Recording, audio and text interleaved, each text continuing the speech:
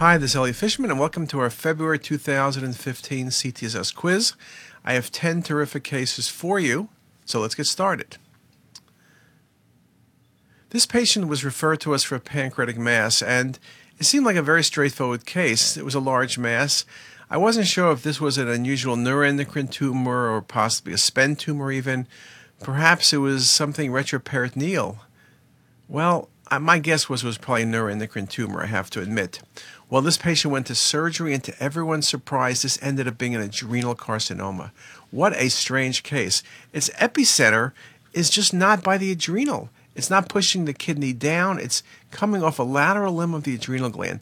A most unusual case. I've never quite seen one like it, but a very, very interesting example. In this case, the patient's key finding is what? Well, you look at the patient's right colon, you see pneumatosis. That is impressive pneumatosis. There's also pneumoperitoneum. Now, the one thing you don't see is you don't see inflammation and you don't see obstruction.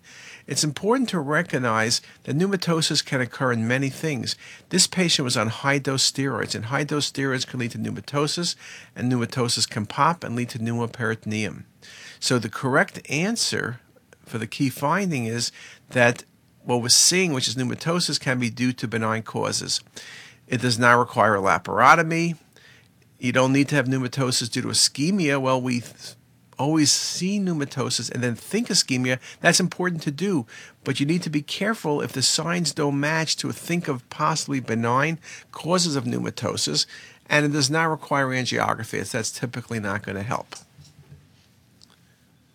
In this case, beautiful 3D images, I'm asking you why the stent was placed. Now, the first thing you're going to say is, well, the patient must have had a dissection. Maybe it's traumatic dissection, a good location. But you realize here one of the most impressive findings is a massively dilated left subclavian artery. Why is that dilated? Well, it was a collateral pathway. Why was it a collateral pathway? Well, the patient had a coarctation of the aorta, and this was a stent to repair it.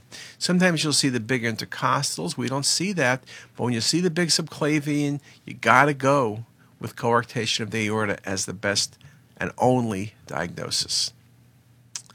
This is a tricky case, and I wanted to show it to you. When you look at this, I guess it could be a left adnexal mass. There's a lesion by the right adnexa.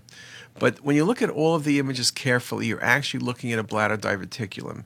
And there's a soft tissue lesion under a sonometer in the wall of the bladder diverticulum that ended up being a cancer in a diverticulum. Very easy to misread this case because it looks like an ovarian lesion and you can just blow by it. I recognize I'm only giving you 2 images. I apologize, but I wanted to make the teaching point. You have to be very careful. Bladder diverticulum can simulate adnexal lesions, but even when they're recognized, people aren't very careful. You need to look very carefully to exclude a tumor within a diverticulum. I've seen a half dozen cases of that just over the past couple years.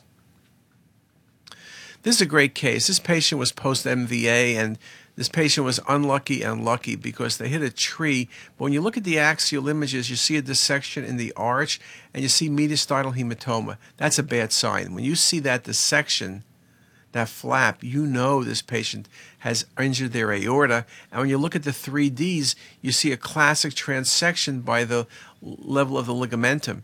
And this could easily rupture. The patient could die. This patient was very lucky. The patient made it to surgery. Stent was placed, and the patient's doing okay.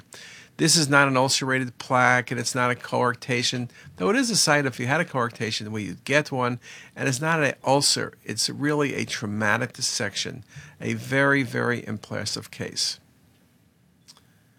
Now, I'm asking you for the best diagnosis in this 27-year-old female, and what you see is a large cystic mass, and it's best described as cystic and solid probably, but also as calcification. So now I say to you, it's a pancreatic mass.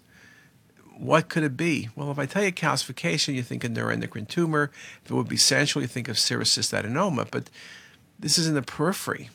And we've seen a number of cases now with peripheral calcification in SPEN tumors. I'm not sure why I'm first seeing them, but we have seen cases after case now of calcification in a lesion, particularly in the periphery, kind of like eggshell, and it's pancreatic. You better be thinking about SPEN tumor. So again, calcification, SPEN tumor, think neuroendocrine, think serous cystadenoma. That's just some of the choices. But this was a classic SPEN tumor. In this case, I'm asking what the patient's history was. Now, when you look at the images, the key thing is fatty replacement of the entire pancreatic gland. And yes, you can get fatty replacement in diabetes, and chronic pancreatitis can lead to fatty replacement, and steroid use can all do it.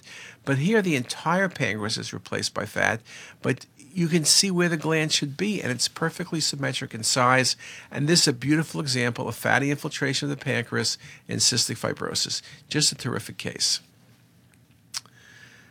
Patient had a coronary CTA, had vague chest pain, and you look at the right coronary artery and you see an outpouching. Very nicely, you see a coronary artery aneurysm. This is not a stenosis, it's not a fistula, it's not vasculitis. It's interesting, coronary artery aneurysms most commonly involve the right coronary artery. They're often small. They can be due to a number of things. Takayasu's aortitis can get that. Kawasaki's is the thing we think about most commonly worldwide, while in the U.S., atherosclerosis is the number one cause of coronary artery aneurysms. It can be a sequela of a procedure, like a cath. But, the key finding is the aneurysm. Just a beautiful example of a coronary artery aneurysm. This patient, I'm asking for the best diagnosis. When you look at the axial images, see what looks like a mass in the renal pelvis. And when you look at the 3D, the CT urogram is just beautiful. There's a mass in the renal pelvis. There's displacement of the calyces. Very, very nice example. That's a classic transitional cell carcinoma. It's not papillary necrosis or vasculitis or renal cell cancer. This is the appearance of transitional cell carcinoma. Very, very classic. In this case, I'm asking you for the least likely primary tumor and what's the findings, bilateral adrenal masses, okay? And it's interesting, the left adrenal is enhancing and the tumor actually extended into the left renal vein. But what could this be? Well, we always say melanoma gives you bilateral adrenal metastasis, so that's not the least likely. And we know lung cancer commonly gives, non-small cell lung cancer commonly gives metastasis to the adrenal. Bilateral is not that uncommon, so that's not the answer. Renal cell carcinoma can go to the adrenals commonly. Often the lesions are vascular. What about colon cancer? I can't remember colon cancer to adrenal. I'm sure it occurs, but it occurs infrequently, surely not bilaterally, and the least likely source will be that colon cancer. So with that, I've given you 10 terrific cases. Hopefully you gave 10 terrific answers, and more importantly, hopefully you learned some terrific facts. And with that, I'll see you next week. Catch you later.